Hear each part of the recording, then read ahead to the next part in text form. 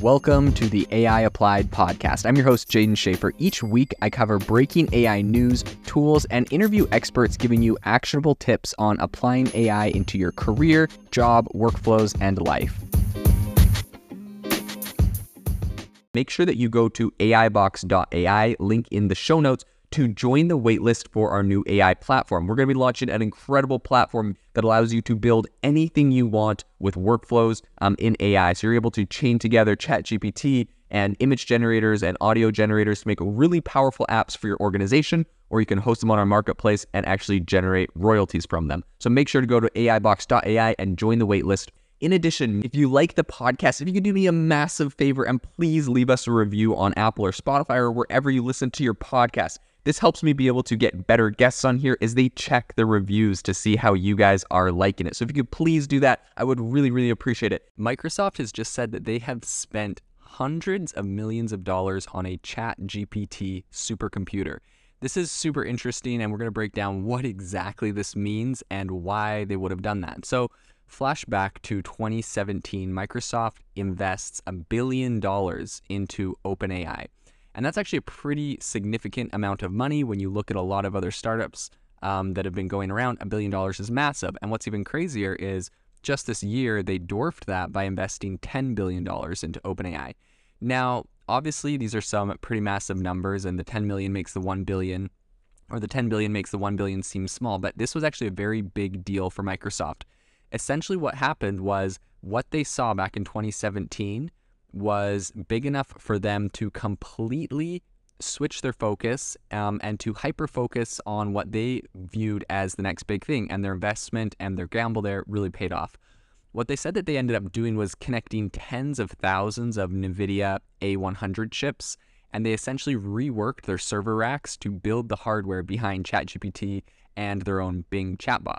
So Microsoft actually just came out with a new blog post pretty much where they kind of outline exactly how they created Azure's, which is their like cloud computing thing, how they created Azure's powerful artificial intelligence infrastructure, which is currently used by OpenAI.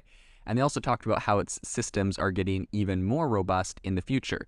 This is a very big deal, and to me, I actually think this is pretty important to know because I recently heard from an ex-employee who just left AWS, Amazon's cloud platform, and they said that new management that has been brought into AWS really is not doing good for AWS, and they think that it's going to be a flaming pile. Now, that being said, full disclosure on my current projects, I'm still using AWS. I don't think the whole company is going down. It's the biggest and so far is the best. But this is really important to notice because if you also just look at what has been happening in cloud computing lately, AWS has significantly slowed in its growth, and you're seeing the rises of Azure and Google Cloud coming up and some other players. So this is really interesting. Did Microsoft accurately predict how powerful AI was going to be?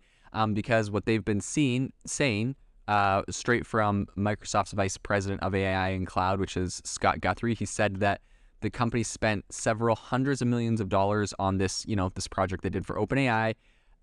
And that is, demonstrating that it's really willing to throw even more money into the AI space. And it shows that just how confident they are that AI is going to continue to grow and take over every area, right? Because if they can really nail AI, which is something that's very heavy in computational power, they're going to take over a massive part of the market, right? Even if their platform is only 10 or 15% better at computing AI for the same cost as AWS, that actually adds up to a lot over the long term for some of these massive companies.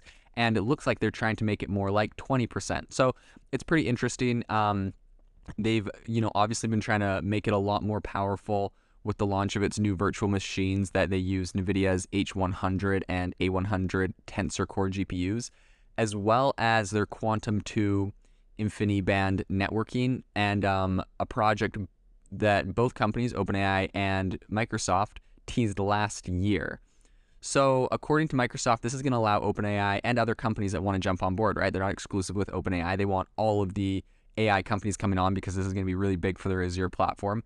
But they want them to rely on Azure to really train larger and more complex AI models. They saw how powerful this is. And specifically a quote from Eric Boyd, who works there, said that we saw that we would need to build special purpose clusters focusing on enabling large training workloads, and OpenAI was one of the early proof points for that. So Microsoft's corporate vice president of Azure and AI said in a statement as well, on a separate quote, "We worked closely with them to learn what are the key things they were looking for as they built out their training environments and what were the key things they needed." So this is so critical, and I think a lot of people are missing this. This is really big. Essentially, back in 2017, when Microsoft started getting serious with OpenAI, they didn't just say, look, here's the platform we have. They literally saw how much potential OpenAI and ChatGPT and these tools would have, and they said, what do you need? They worked with them to build out their training environments specifically to help OpenAI. They saw OpenAI as like the first player, but obviously when you have a technology that's powerful, there's going to be a lot of competitors and a lot of people are going to come and try to compete with this. So Microsoft literally said, what do you need and how can we make this as powerful as possible, knowing that this wasn't just, safeguarding their $1 billion investment in OpenAI. This was going to help them dominate the cloud computing landscape as a whole. So this is some really massive news from Microsoft. It's going to be interesting to see how this continues to play out. Is, Amazon and AWS, are they going to be able to come up with something that is just as compelling? How is Google going to play into this? I'm kind of worried that Google's just so backlogged trying to build a ChatGPT competitor that they completely missed this whole wave, and then they're going to have to update their Google Cloud to be able to do this kind of stuff. So I personally think Google may have missed the boat on this. I know they're playing catch up. They're a big company. You can't ever write them off. But it looks like Microsoft has been pretty much secretly planning and preparing for this moment for almost 5 years now. And it looks like they have really just come to a point where, they put Bing back on the map. They put Microsoft Azure as a massive player in the cloud. And now they're supporting and, own 50% of one of the hottest tech tools of our time, which is ChatGPT. So it's going to be really interesting to see how this plays out and how people and other big companies respond to this. If you are looking for an innovative and creative community of people using ChatGPT, you need to join our ChatGPT creators community. I'll drop a link in the description to this podcast. We'd love to see you there, where we share tips and tricks of what is working in ChatGPT. It's a lot easier than a podcast, as you can see screenshots, you can share and comment on things that are currently working. So if this sounds interesting to you, check out the link in the comment. We'd love to have you in the community.